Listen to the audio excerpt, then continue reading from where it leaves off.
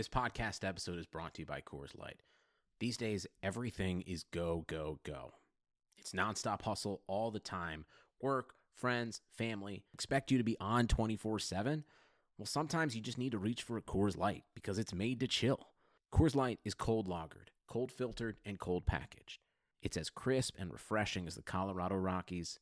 It is literally made to chill. Coors Light is the one I choose when I need to unwind. So when you want to hit reset, reach for the beer that's made to chill. Get Coors Light in the new look delivered straight to your door with Drizzly or Instacart. Celebrate responsibly. Coors Brewing Company, Golden, Colorado. Today's episode of the Chase Thomas podcast is brought to you by our presenting sponsor, Ponko Chicken. The new Atlanta restaurant thrives off of a unique spin on Japanese and Western cuisine and is already racking up the awards, winning Best-Selling Taste in the Taste of Atlanta Awards, both in 2017 and 2018. So, if you're in the Metro Atlanta area and are wanting to try something new and good and delicious, go to Ponko Chicken today and tell them that I sent you over. You'll be glad you did, I promise. Ponko Chicken, where eats meets West. The Chase Thomas podcast. My nephew needs me to record. See, I already hate it. I hate it.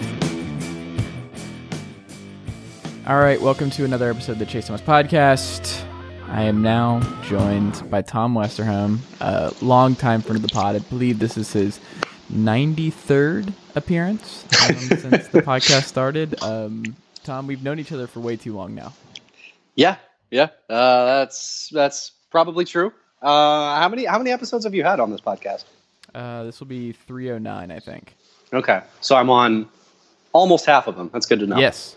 It's pretty cool. I think you are in the first 10, something like that, and I think you were on the old Cut to the Chase stuff back. Even 4 years ago. Yeah, I was because I remember that name. Yep. See, Yeah. Time flies. Yeah. Well, how's the off season going? How excited are you to not be keeping up with? Well, I guess you kind of have to be keeping up with some free agency stuff, but I hope you're getting a break. Are you enjoying your quasi break from the Boston Celtics and just the NBA in general? Is this a break? This doesn't feel like a break. Like there's pretty much new stuff every day with these guys. Between obviously there was just the draft, and I'm a pretty big draft guy, so I was all in on that. And then now we're hitting free agency, and little rumors are popping up here and there, and pretty much all of them. Well, not all of them, but a lot of really interesting ones with the Celtics. So I'm not really, I wouldn't call this a break yet. My break starts after Summer League. By that point, everything is sort of resolved. Then it's the dead time for a couple of months. So my break starts in like the middle of July. Okay, well, we're almost there. So we're getting there. We're definitely getting there. The first thing I have to ask, and we have to start Celtics here with all the different stuff, and you being the plugged-in Mr. Westerholm, I gotta pick your brain on some of this stuff. Let's do it. What is the percentage that you would put on Kyrie Irving being a Celtic next season? 0, like 0.0%. Okay. Yeah, no, he's not coming back. Are you surprised we're here based on like what you're around this team all year long? Like, when did it go from like 75% to like 20% to 0? Was it a gradual decline, or did it go from like, I still think he's going to come back, to, oh God, there's no chance? It's funny. I was in Indianapolis after Game 4 with some other just Celtics writers, and we were talking about this. And I think we all, for the most part, most of us gravitated toward, I think he's still coming back, or at very least, he's like, I think it's a 50-50 split with him. And that was 5 games before the end of the Celtics season. And then literally 5 games later, everybody's like, no, there's no way this guy's coming back. Which is kind of crazy. But I mean, it really goes to show you how useless sort of projecting free agency stuff during the season actually is. Because, I mean, it really felt like there was at least a good chance that he came back to Boston at the end of one playoff series. And at the end of the next one, it was, pretty clear that he wasn't. So, yeah, I mean, I would say it was over the stretch of those 4 games against Milwaukee where he really struggled, and the Celtics just kind of blew an opportunity. It felt like, to maybe move on, maybe make some noise, maybe kind of capitalize on all the things that they said they were going to do all season. So, Yeah, I would say it was right within that window that things really started to deteriorate with him. It's amazing how quickly that happened, and then obviously just that means no AD. That means like just so many different dominoes fall after that, and I don't know. I wonder, like, just it's amazing how much postseason success matters, and that's probably why you were where you were at with the Boston Celtic beat writer meeting, where you're all like, I think we're still going to be better once the playoffs come. He's going to turn it on, blah blah blah, and then the Bucks series happens, and then it's like, oh no, this is over. This is not the kind of playoff situation they needed to have to keep Kyrie. And then you have like the weird stuff where he's calling into like Boston sports radio and pretending to be other people, and then the weird. I still can't 100% tell if that's him or not. Like. Okay.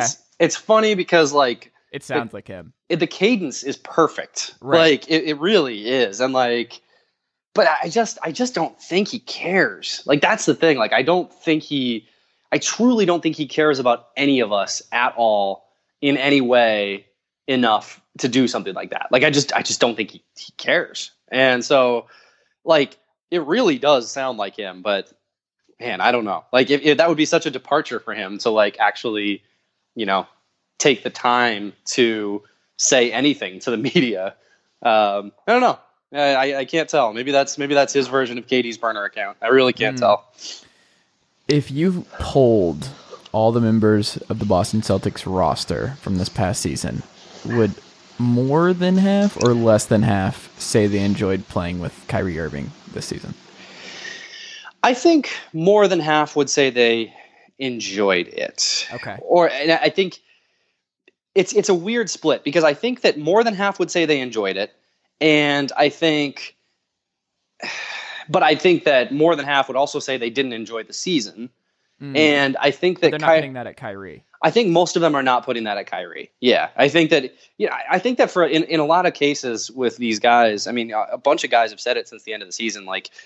It was a bunch of good guys on the team, like just very generally decent human beings who, just couldn't make it work. Like something about the combination of, of that group of players just didn't really work. And, that they don't put that on Kyrie. Like it just, I mean, yesterday we were talking, Marcus Smart had a camp in Boston and he was talking about how, he'll support Kyrie and Al Horford wherever they go and how, it's nothing but love for him. So, yeah, I mean, I think that's pretty representative. So I just, I think for the most part, the players see it as sort of a group failing as opposed to just a star failing. And I think that's probably one of the bigger disconnects between sort of the general consensus and the guys who are on the team.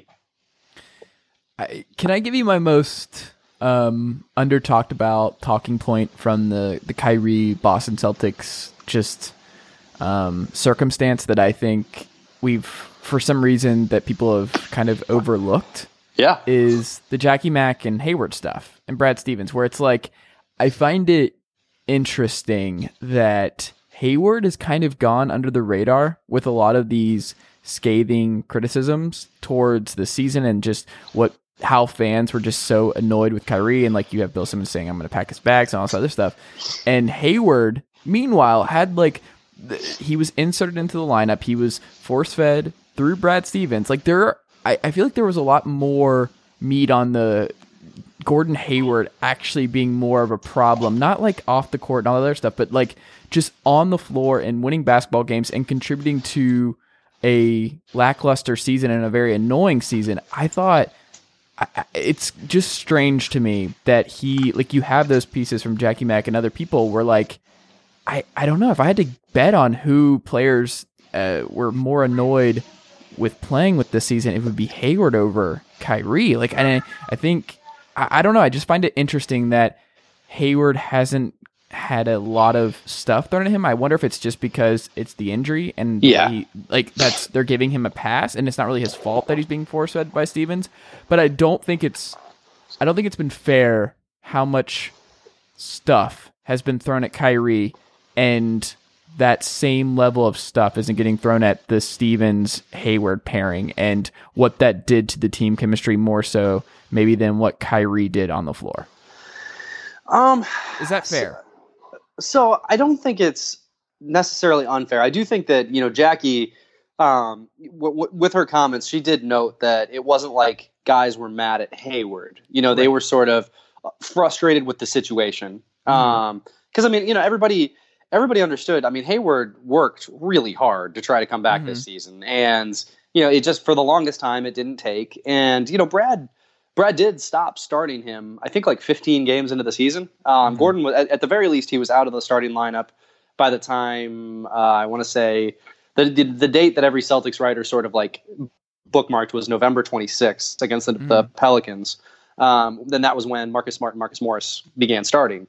So Hayward was definitely out of the starting lineup by that point. So it's not like Brad like force fed him minutes until like mid-January or something like that. Like it was pretty early when they finally decided to bench him. But it set a bad tempo, right, for the season of just like starting it and being like, oh God, this is not going to work. And then you have to kind of change on the fly and you have to insert Marcus Morris and it's not even just like the players being annoyed, but like that was a bad sign for how this group was going to play for them. Like it's fine. I don't know. I feel like that was like a bad omen. Well, sort of, but I mean, as soon as they started that starting lineup, they rattled off like 10 straight wins, and that was the thing with this team was that there was no consistent. Okay, they're good when they do this. Okay, they're bad when they do this. It was like some days they're bad when they do this. Some days they're good when they do this. So you have to sort of like play the percentages as well as you can, but you can't really play them very well. Like it was a really complicated thing, and I just think, I think it really breaks down. You can't really put it at anybody's feet. And I think that's kind of, the cliche answer that all the players give too. But I think if you just kind of go down the line, it's like, okay, who's blameless? I think Horford is probably pretty blameless. I think Smart is probably pretty blameless. I think Baines, he's Baines. Like, it's not like he was a huge contributor. I think he's more or less blameless. And then you start getting into it and it's like, okay, so, Jalen and Kyrie sort of butted heads and Tatum never really figured out exactly so that was how real. Jalen and Kyrie butting heads. Well, I mean, at the very least, they butted heads when Kyrie said the young guys comments in January, and then Jalen, like a couple of days later, said we can't be pointing fingers. We can't be pointing fingers, and like that was pretty obvious that those two were kind of going at each other a little bit. And apart from that, I don't know for sure. Like just from seeing them in the locker room, they looked like they got along pretty well. But I mean, that means literally nothing. So I mean, those two, kind of butted heads a little bit. Tatum never really sort of got himself comfortable to a point where he was another attacker, which they desperately needed. Hayward never really got himself into going. I mean, you can really go down the list of guys. I mean, Marcus Morris like shoved Jalen one time, like when they were going through one of their like losing streaks. That was a whole thing. Yeah, I mean, like just up and down the roster. And the thing was that it was a bunch, again, even with all of that stuff, it really was like a bunch of like pretty good guys trying to figure it out together and just failing, getting frustrated with themselves, getting frustrated with each other. There's not like there's not a good answer for it. And I think it's going to be sort of like I think it's going to be something, honestly, that as we, go further and further away from it, people are going to say like, I have the answer for what happened to the 2018-19 Boston Celtics. And I don't think there is one. I think that there are, 25 very legitimate reasons why this team didn't work. And, some of them are Kyrie for sure. Some of them are Hayward for sure. Some of them, aren't. And, that's a complicated and long-winded answer. But I think with a team like this, with this much talent that, completely failed to maximize it, it's only going to be complicated answers. So well, I have another complicated question for you. Let's do it. So Kyrie's gone. We know 0%. You can aggregate that. Tom Westerholm has confirmed there's a chance that Kyrie Irving is back. Let me go 0.1% chance just to cover my bases so that yeah. Well, I'll be cutting that part of the podcast out, so we're sticking with 0%. If you're Danny Ainge, who are you most comfortable paying to be your lead guard next to Marcus Smart next year? Brogdon, D'Lo, or Kemba? I would go off Kemba. That would be my starting point. I would aim for that guy. I would offer him the max. I think you're going to have to offer him the max based on how much Charlotte is able to pay him. We'll see how much they actually pony up for. But I mean, I would, June 30, because nobody's tampering. I would at 6:01 p.m. I would be on the phone with Kemba's agent if I was Danny, just saying, look, we'll give you the max. We'll go after a big somehow. We'll figure out that situation. We'll get somebody in there who can play pick and roll with you. But, look at the bones of a good team that we have here. I think that as much as we just talked about how it wasn't only Kyrie's fault last year, I think having a different, more steady hand at the helm would definitely help. So I think, and I think that there is something to be said for having a scoring point guard who can, sort of initiate the offense and look to score first and then look to pass in Brad Stevens' system. He's really, really good at maximizing those type of guys. And I think when you start looking at the dribble handoffs the Celtics run, that kind of thing, the stuff that really freed up Isaiah Thomas and turned him into a star, or the stuff that helped him turn himself into a star is probably the fair way to say that. Brogdon, by the way. Well, no, I mean, I think, listen, if Kemba gets the full max, or if he decides that he wants to play in Dallas, I think then you throw a great offer sheet at Malcolm Brogdon. Yeah, because I think either of those guys is a great option for Boston. But in Boston, it would be twofold, where it's like it's great for Boston and also hurts Milwaukee. So that's the other thing too, and I think that there's probably something to the idea of trying to mess with Giannis's team. I don't know for sure that the Celtics are going to pursue him like that. It's just kind of reading the tea leaves. They always kind of go after the big guy. They always sort of put a plan in place. Okay, Durant's going to be a free agent in 2016. We'll build a team to go after him. Davis is going to be a free agent in 2020. We'll build a plan to go after him. Kind of feels like that they would, at the very least, try to put some pieces in place to do that with Giannis. And yeah, I mean, going after Brogdon, that's messing with his team, and the Bucks are going to have, I don't know for sure that they're going to match on Brogdon, because that's just going to be a ton of money when you start looking at how much they're going to have to pay Lopez and Chris Middleton. So yeah, I mean, I think as a backup plan, throwing big money at Brogdon and hoping for the best is good. And then if the Bucks do match, then you can still match on Terry Rozier. Like I think follow-up question. I think that's the order. Yeah. I think they offer Kemba. If Kemba goes somewhere else, I think they offer Brogdon. And this is just reading tea leaves. This isn't like sourced within the organization or anything like that. They're not really talking right now. They're trying to keep everything under wraps, even though it was pretty obvious they were angling for a max guy as soon as they traded Baines. But I think that would be my order of operations: is see if you can get Kemba, see if you can get Brogdon, and then worst case scenario, you can always bring back Terry, who had a bad season but had a really good year the year before. So I would go Brogdon. I think he would. I honestly think a lot of these teams in the Knicks are about to suffer from this too, where it's like. It's hard enough getting a guy like Kyrie and then expecting to get someone like Kemba the following year after losing Kyrie. It's really, really difficult to pull off. What's not difficult to pull off is like to kind of pinpoint Brogdon and be like, hey, Mr. President, you're going to be the lead guard under a college coaching legend. You played at Virginia. You played under Tony Bennett. Like, you are going to be the center of everything. You're going to have that kind of super duper utility role. You're going to run a bunch of different awesome sets, and you get to facilitate with a bunch of other young guys that you can grow with, and Tatum, Brown, and Smart, and just see what happens. And also Grant Williams and maybe Romeo Langford. All kinds of Romeo Langford is, by the way, I've never been more certain of another James Young in my life, but I never thought we'd be here. But that's a terrible take. Terrible take. No, he's. I'm pretty. Who plays in an NBA game Romeo first? Romeo Langford or Markelle Fultz? Oh my God, dude! Romeo Langford's going to be really good. Okay. By the way, Markelle Fultz not playing basketball. The take that I've had for a year and a half now, basically. I mean, he's probably going to get in a game next year. No, they're already talking about it. Like, we don't know when he's coming back. That dude's never playing basketball again, at least in America. Well, then the idea that Romeo isn't going to play before him is ridiculous. But yes, continue. I'm just wrong. I have nothing. I don't know. Just like in the moment, and I know nothing about IU basketball or anything like that. It was just the stuff that I was reading. I was like, oh, this kind of sounds like James Young all over again. Let's get into him in a minute. I don't want to get into Romeo. I don't know anything about him. I have no perspective because I didn't watch a second of Romeo Langford's college game. I have no opinion. The only thing I've read on any of the Celtics guys is on Williams, the Tennessee big, who has been compared to Al Horford already, but there was a really good piece on Celtics blog highlighting his rim running, like how active he is on like every possession that he can pass, he can offensive rebound and all that kind of stuff, and that he actually has a legitimate shot to be a serious contributor right away for Boston. So that's the extent. I think it was Max Carlin. Younger Tom, who's making an appearance in the podcast for the first time. Ralph, for a second I thought you meant Max, and I was like, I mean, that's kind of insulting to Max, but sure. Yeah, no, he's a good writer, but yeah. Oh yeah, no, he's done good draft stuff all year. Yeah, no, I mean, Grant's going to be real interesting. He's drawn Horford comparisons. He's compared himself to Horford. He's drawn. Has he really? That's not sort good. of. Stay away from that.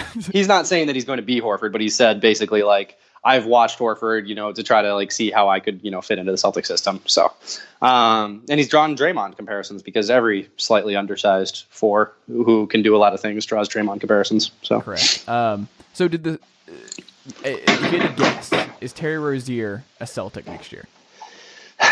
I think it really comes down to, do you think they're going to get Kemba?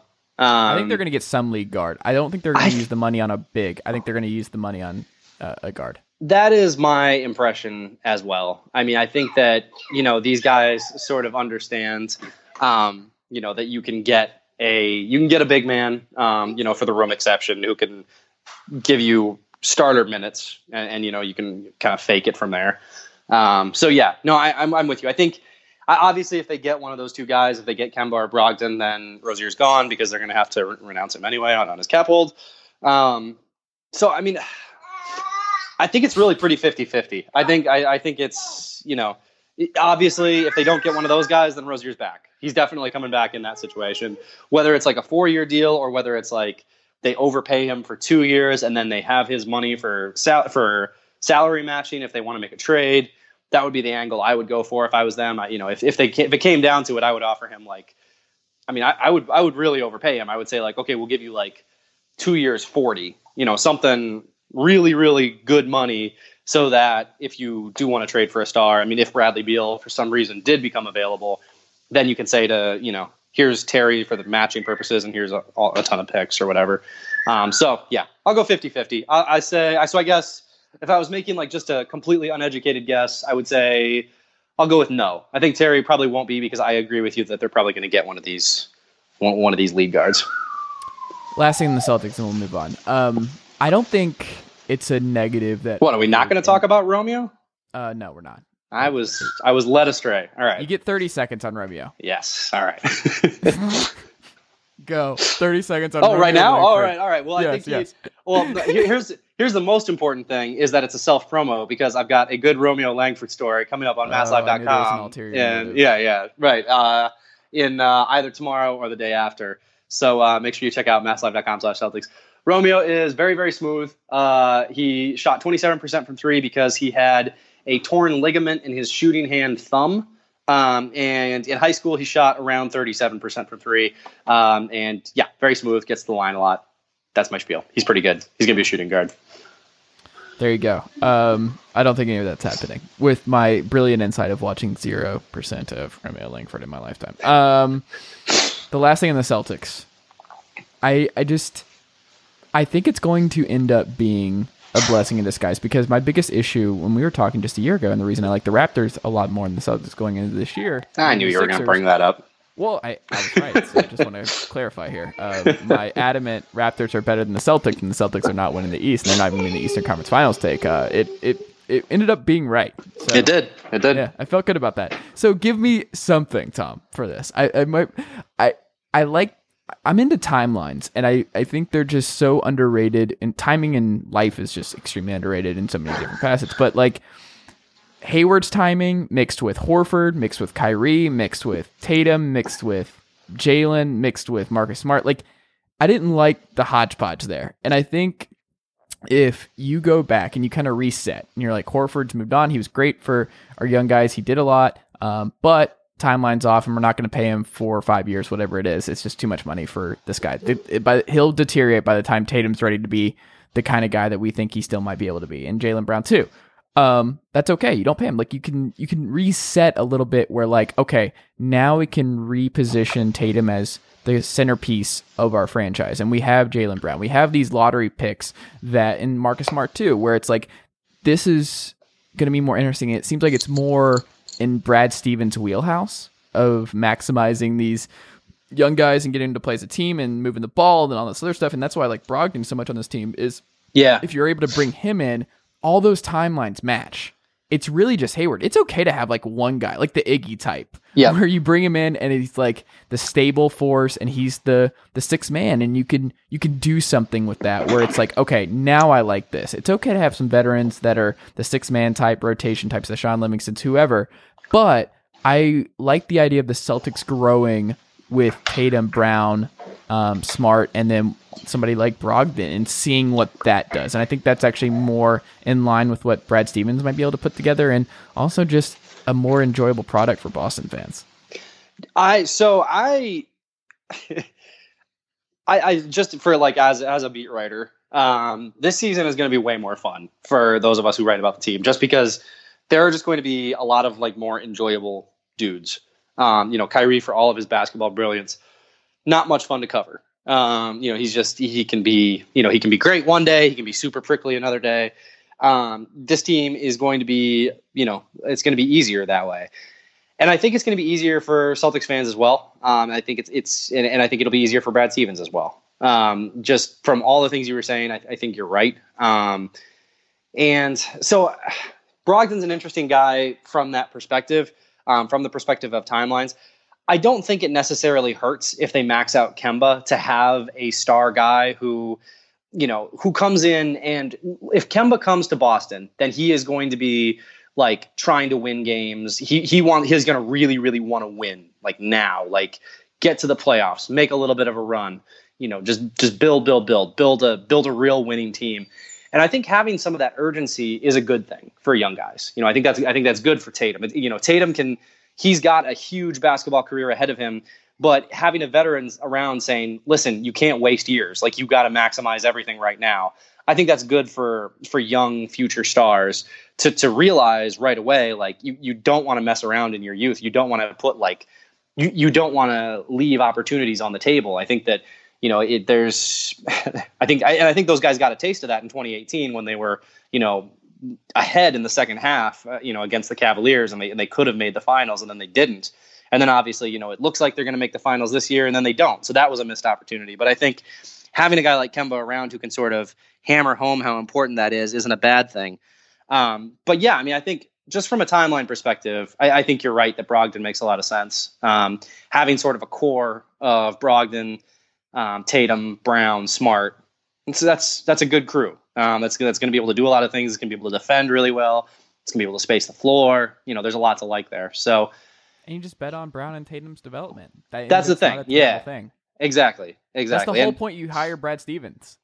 Yeah, and that's why you hire Brad Stevens. That's why you use the Brooklyn picks instead of packaging them for a star, is because you believe in your scouting and you believe in your development. And hey, that Memphis pick is still coming. Like, there's going to be another young stud on the way, because Memphis is not going to be good, and that pick is unprotected in 2021, which is when Cade Cunningham comes out of college at that point. Is that the dude whose dad or brother or some sort of family member became a member of the Oklahoma State coaching staff recently? Yes, you got that right. Nothing wrong there in the NCAA. I think it's brother. I think that's right. But yeah, it's definitely a family member.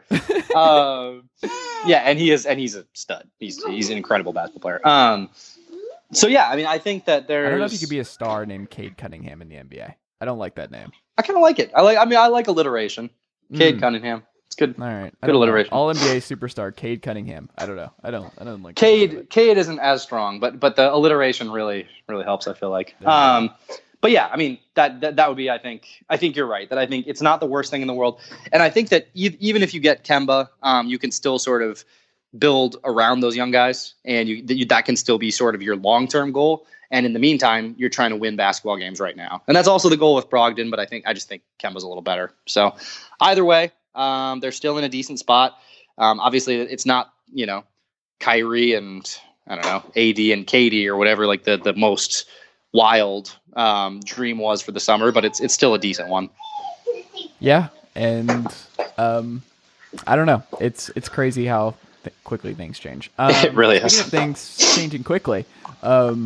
Paul Millsap may not be back in Denver. We'll have to see what happens here. But like Denver is locked in with Murray. They're locked in with Harris. They're locked in with Jokic, obviously.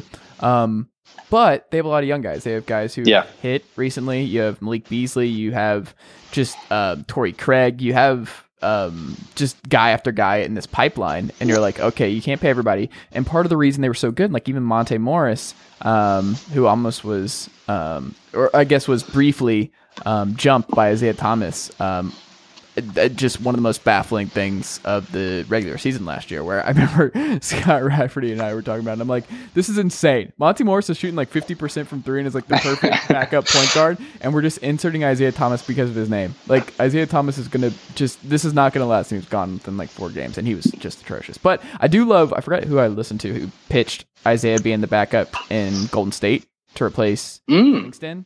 I like that. I do like that. That's a really good fit. But Denver was always a terrible fit, and it's like you have Monte Morris. It reminded me of like when Ty Lawson usurped Tomas Satoransky in Washington a couple seasons ago in the playoffs. Yeah. It was like, what are we doing? Satoransky was fantastic leading the second unit, and even the first unit when Wall was out for all those games, and he's just not in the rotation, and they're just going to play Ty Lawson, who just came over from China at the end. What? That was one of the most insane things. I still can't believe that actually happened. It was, as a lifelong Satoransky fan and Wizards 5-man unit fan, that really hurt me. But this is a really long way of saying, I wonder what happens with Millsap, because we're talking about everybody but him, it seems like, and he was still a really good defensive player for them last year. Not the offensive guy he was in Atlanta. Getting up there in age, but a lot of Horford hype, not a lot of Millsap hype, and I don't know what I would do if I was Denver, because you need that anchor, and I don't know if there's someone they can get right now to replace him. But then again, I wouldn't pay Millsap. More than like a 1-and-1, something like that, because his long-term health just really scares me. Yeah, it comes back to timelines again, right? Like the Nuggets can want to win now, feel like they can win now, should feel like they can win now. Even when you go through the list of young guys, that it's easy to forget that they also have Michael Porter Jr., who, he's been injured. Who knows if he's actually going to be able to contribute a lot. I know there were a lot of red flags around the draft, but I've said this before, like there's like this big event in Springfield, Massachusetts every year where they bring in the best high school kids. And I've seen Zion, I've seen like every top high school guy of the last like 5 or 6 years, and Porter was the best guy I saw. He's just disgustingly good when he's healthy. As they try to win now, it always does help to have the veterans, especially when your two, best players are as young as Murray and Jokic. I just think that, like, if your goal is to win basketball games right now, and your two best guys are that young, that almost seems like when somebody like Millsap is just perfect, because he does kind of have that Horford, like, unassuming guy. He'll do all the dirty work. He'll do all the little things that you need. And especially, like you said, defensively. So I don't know. I'm like, if it was me, I would probably really want him back, just because, like, who are you going to get who's going to replace what he does? If you lose him, like, then what? Like, I don't know that there's a great plan B. I don't think there is. And they're just in kind of a weird zone. Like, are you going to start Trey Lyles? Right. Yeah. I don't know. It's going to be $30 million a year, and I don't know if they're going to do that. I don't know. I think Paul Millsap stuff is fascinating, and I say all that because he was still really good. He was still a top 20 ESPN Real Plus Minus guy. Him and Jokic were both top 20. I guess and Jokic doesn't get enough credit for being a better defender than he is. People just assume he's a turnstile, but he actually worked really hard on that this year and wasn't that bad, especially in the playoffs. Like, he just, all kinds of Jokic stock got gobbled up in the playoffs this year. But I still think their future is ultimately tied to what Gary Harris is. If Gary Harris turns into a star, they're in business. If not, they're in trouble, because or maybe him or Porter have to be a star, because you have a star in waiting in Murray, you have a star in Jokic, but you need that third one, because you're not going to sign that guy in free agency. You're not getting Durant, LeBron, as much as you want a meeting with any of these guys. You're not getting them. So if you want to get out of the West, you're going to be a really good team right now for the next couple years. But if you want to make that jump, one of these two young guys have to hit. And that was my whole thing. I'm like, I love Murray and I love Jokic, but ultimately that's not enough. Like, if they want to be a title contender, Harris or Porter has to hit. Like one of them have to be a star. And I'm a big Gary Harris guy, but he had an up and down year. Injuries hurt him. I still think there's a possibility he could break out, but I don't know. It has to be him or Porter, or they're going to be in this unfortunate, frustrating funk of being really good year after year, but just not good enough to win a title. Almost a little Phoenixy from like the mid 2000s. Yeah. And I think part of the problem is just like as good as Jamal Murray is, and man, when he's good, he's good. I mean, what's his ceiling in terms of like best guard in the league? Like, could he be like right now? I mean, he's top 10, right? Or he's close. Guards? Are we just guards and not wings? We're not including wings here. Yeah, no wings. Just like guards, and you can count like combo guards, like count Harden as a guard here. But like I mean, is he top 10? Like if not, he's close. But I think so. Yeah. But is he ever going to like crack top 5? Like I don't think so. I don't know that he's got that. I think he can, just because he's such a good shooter, and I think he's a better passer than he gets credit for. So I totally agree. Yeah. I don't know. I think it depends on his defense, really. Like if he becomes, I don't know if that's going to happen, but like it's interesting to think about. Like if Trae Young is kind of in the same boat, where it's like they're just so bad defensively. Are we sure they'll ever be passable enough to make this work in the playoffs? Or are they not going to get targeted a bunch, and are they going to be able to survive and all that stuff? But if we love Kyle Lowry, we love Drew Holiday, guys like that. I mean, I think Jamal Murray can get in that category.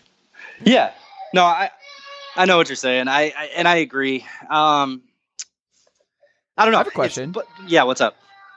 Do you think Derek White has potential to be better than Jamal Murray? I feel like do you have a lot of Nuggets people who listen to your pod? I feel like you're trying to get me in trouble here.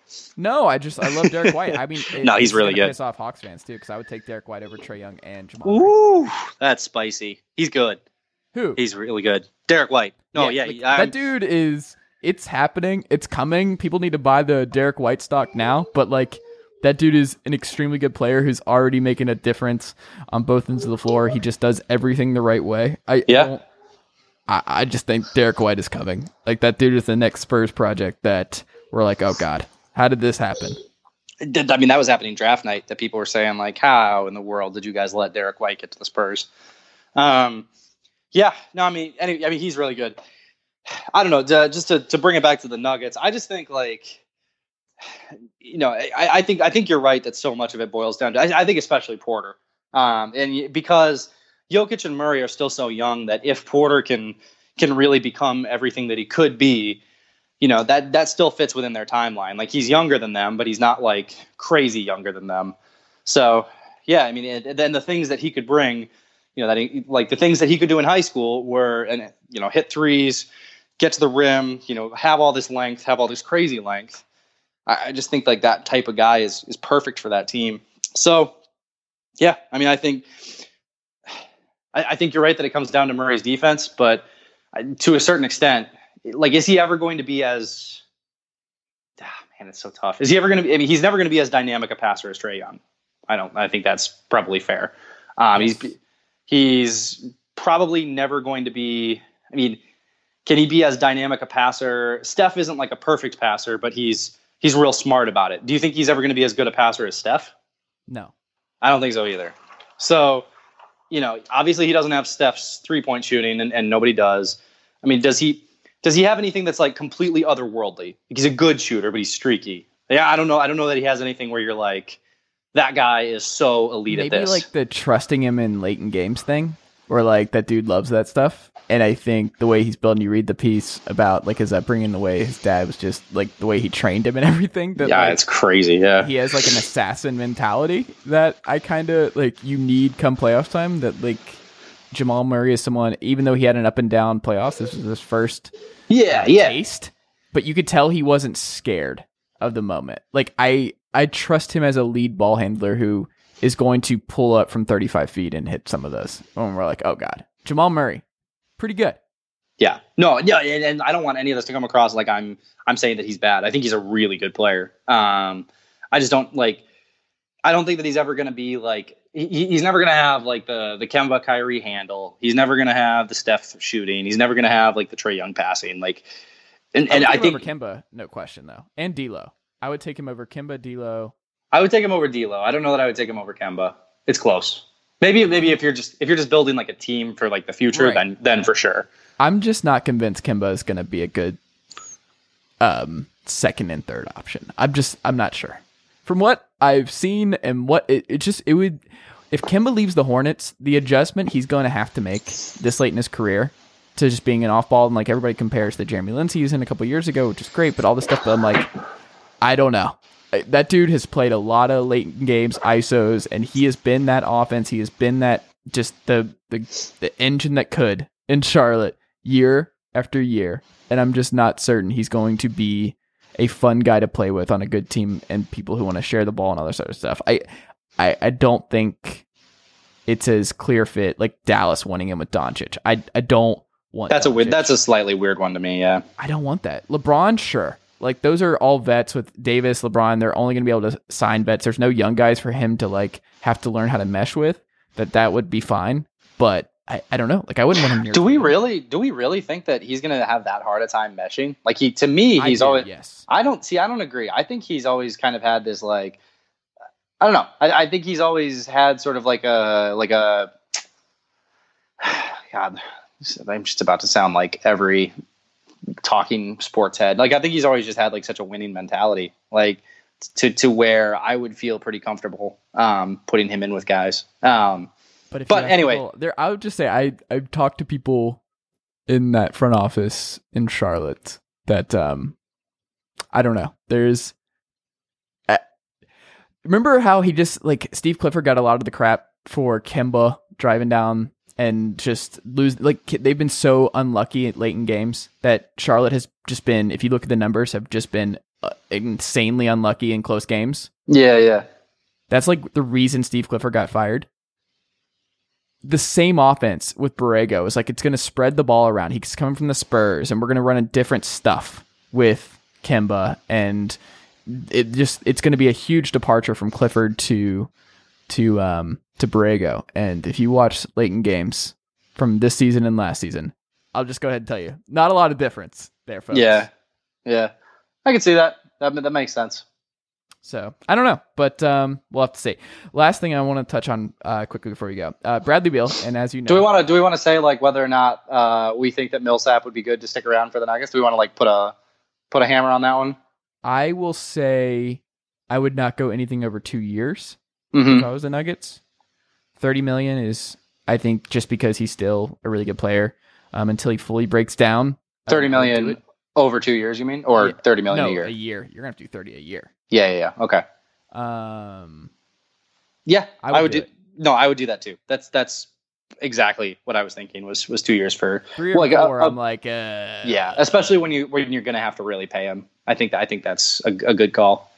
Who would you be more nervous about paying for 3 years, Horford or Millsap? I think Millsap. I think Horford's game is going to age pretty well.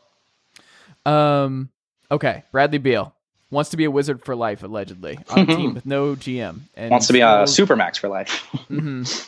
But hey, not everybody's taking it. And it's true. He's following John Wall's guidance and taking the Supermax.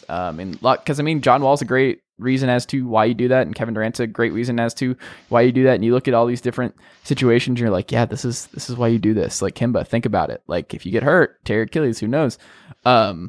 You sign that 5-year Supermax and you're like, okay, well, whatever happens, it's not the best basketball situation, but I'm set for life.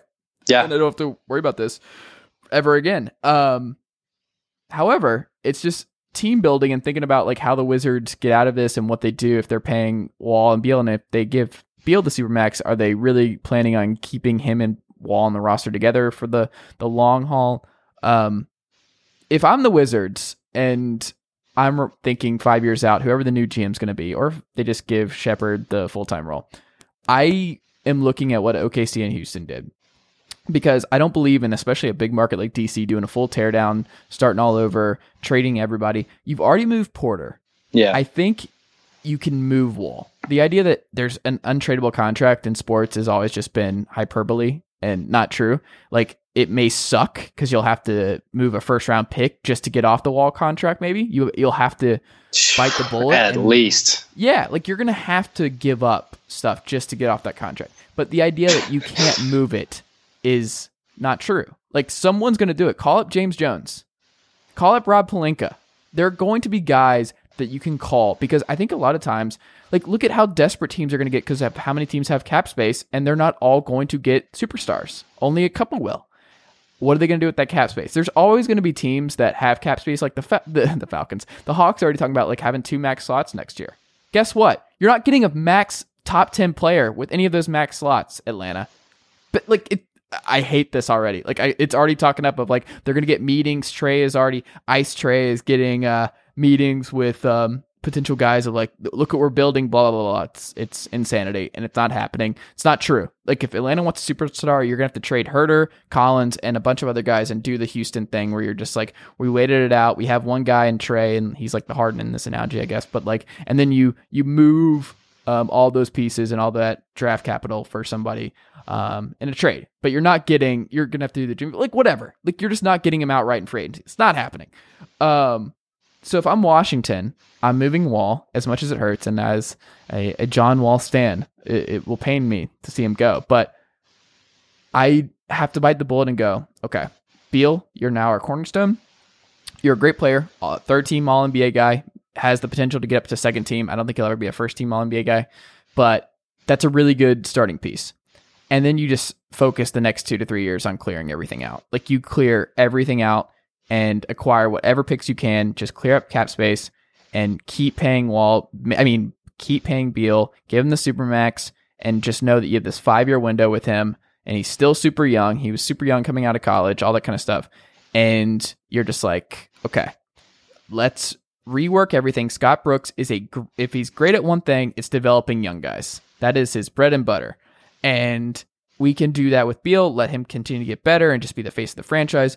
And maybe Scott Brooks will hit. That's what I'm doing, is I'm doing the Westbrook after everybody left, the Harden after he was traded to Houston. That's what I'm looking at of like, okay, let's restart kind of, but not to the extent where we're moving guys like Beal because those guys are just hard to come by, especially if you look at the Wizards' history. Yeah. Like, this is not a lucky franchise. They've had more success in the last couple of years than they've had in 20 plus years. Like I would be very hesitant to do something like that. So that would be my strategy, is just like rebuild around Beal, give him the full max, super max, and then bite the bullet on the Wall stuff, and then just move everybody else for picks and assets, and don't trade away a first round pick, and just bank on Scott Brooks developing someone else while Beal continues to be a superstar. All right, so a few things. Backing it up slightly, I don't think there's any way anybody would take on John Wall's contract. Somebody will. I don't think so. Will. Who? Phoenix. Why would Phoenix take that on? I don't see it, because I mean, so okay, here's the thing: you're thinking rationally, and no, like desperate GMs who are trying to save their job. So a desperate team who's trying to save their job is going to take on a guy who like had just just a terrible injury, and his contract doesn't even start until this upcoming season, right? Like his Supermax. Mm-hmm. This is the first year that his Supermax kicks in for the next 5 years. Charlotte. For the Jordan guy, John Wall. Michael Jordan's and Mitch Kupchak aren't trading for John Wall? I don't think so. I think the only guy that I would think about, New York misses everybody. No, I don't think New York would. I think that Steve Mills and James Dolan can talk themselves into John Wall. I don't think they would, because I think they're pretty convinced that they're like, I think that they're going to try to go with I think they're going to try to hope that RJ Barrett is a superstar if everything breaks down this summer. I'd do it. Why not? Because you already have one point guard. Because it's 2019, so 2024. That is when John Wall's contract would come off the books, and that is so much freaking money. Would you rather pay John Wall or Nikolai Vucevic 5 years Supermax? Here's the thing. If you're Orlando, you could have the option of doing neither. That's true. I don't know, man. I mean, maybe LA, maybe the Clutch Sports is enough to, get something there. I don't know, man. I just don't think that contract is tradable. Especially do you think one first round pick is going to be enough to move that? I don't think that's even close. I think depends on the team. I think you're really underselling how many still bad, desperate GMs there are in sports, especially in the NBA still. I just don't think John Wall is I'm desperate, let me go get this guy type of guy at this point. I think with his injury, and you're trying to keep Towns long term, and you're trying to sell him on. I think they're probably going to be too smart to do that. They're going after D'Lo. Yeah, I think you can make the case that D'Lo would actually fit pretty nicely next to Towns.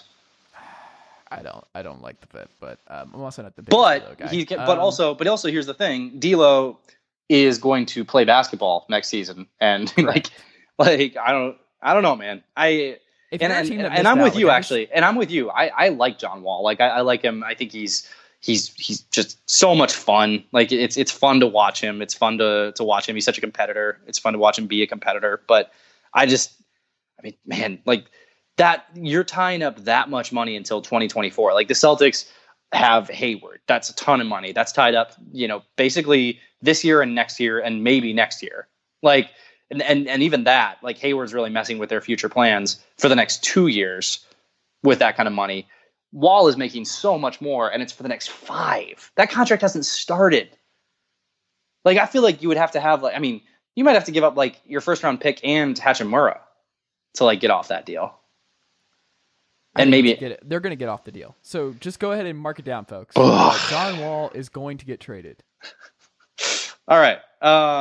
Off that topic. Yeah. I will quit the podcast 4 years from now if John Wall is not if he's still not if he's not a Washington Wizard, or if he is still a Washington. Well, I mean, by 4 years from now, he'll be more movable. I just think because then it'll be like 1 year left.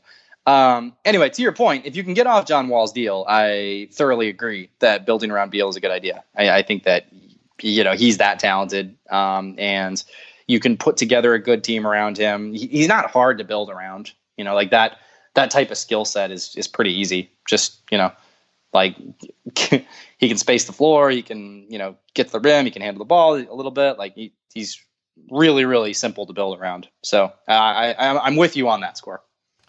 Yeah, I just hate the blow it up culture, I think, is what I hate more than anything. And I think when you have somebody like Beal, and you have to put into account like where the Wizards have been and who they were just 15 years ago and just how close they were with that 5-man unit that'll never quit. Beal's just really good. And if you can have a second team All NBA guy, the Ray Allen type, who Ray Allen said, by the way, on an interview last year, the closest comp to him, like in his opinion, was Bradley Beal. So if you have prime Ray Allen type for the next 5-7 years, like you do that and you figure it out, and you hope that you'll find your who would be you find your Rashard Lewis, your Sam Cassell, because it's not going to be a Paul Pierce. Kevin Garnett and Paul Pierce are not walking through that door in Washington. Not. But yeah, I think that's what I would do. And I think the blow it up stuff, because if you have a good GM, you can get you never know when these superstars are going to get unhappy. And if you can reset a little bit over the next couple of years and recalibrate and bring in some assets and get off the Wall contract and just clear your books a little bit and just have Beal and then a bunch of interesting young guys and Tomas Satoransky maxed out as he should be. I think there's a way for them to get back into the top half of the Eastern Conference in the next couple of years after Milwaukee. Who knows what happens there, but you're just going to have to know that you're going to be not a playoff team for a couple of years, and then like a 7th, 8th seed that might get a little frisky with Beal going for 40 every night and then losing 4-1 in the first round or whatever. But I think that's their best avenue, and I would be very annoyed if I was a Wizards fan and they traded Beal too, and they just completely reset and all that kind of stuff. It's demoralizing, I think, and I don't know if I trust that front office and that ownership group enough to do a competent full teardown. Yeah, and I also think it's worth noting that, look, if things don't, like, say you actually do move off Beal, you build a team around, or off Wall, you build a team around Beal next season, like, Beal has a great year, but you guys stink, and he asks for a trade. Like, you can still move that deal on a Supermax. Like, that's not going to be a problem. He's really good. And I mean, even if he's not a superstar, if he's just a star and he's just like pretty good and he's on that deal, you're still going to be able to move it. Like, you can always tear it down. If he's interested in staying, you can always decide to tear it down later if things aren't working out. And then you aren't like in a hurry to move Beal just because you're, afraid that, because you're afraid that it's gonna fall apart. Like, you can sort of take your time with it. So I just think on all levels it makes the most sense. Like, delay your teardown a little bit. Like, rebuild around a star. It's so much easier.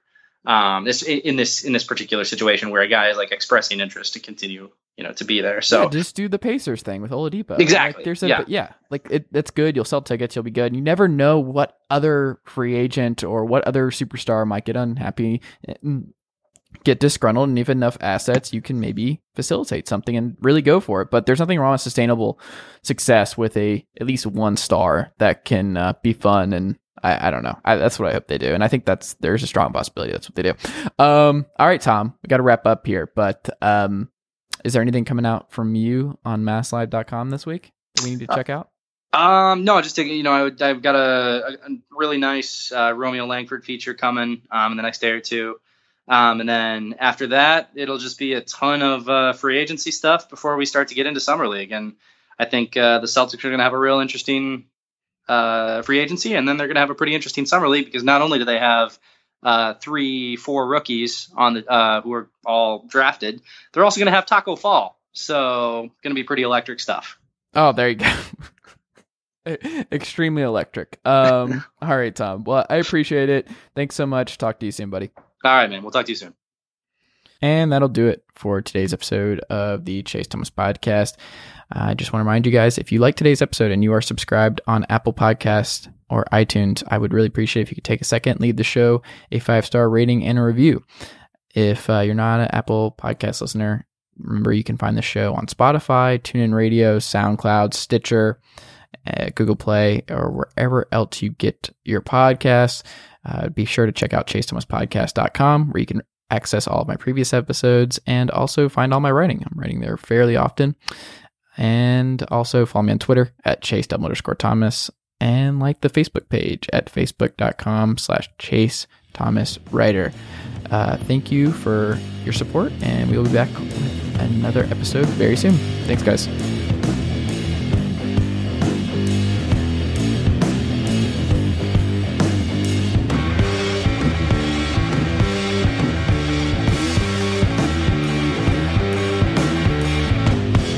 Nicely done, nephew. Chase Thomas Podcast. Hell yeah.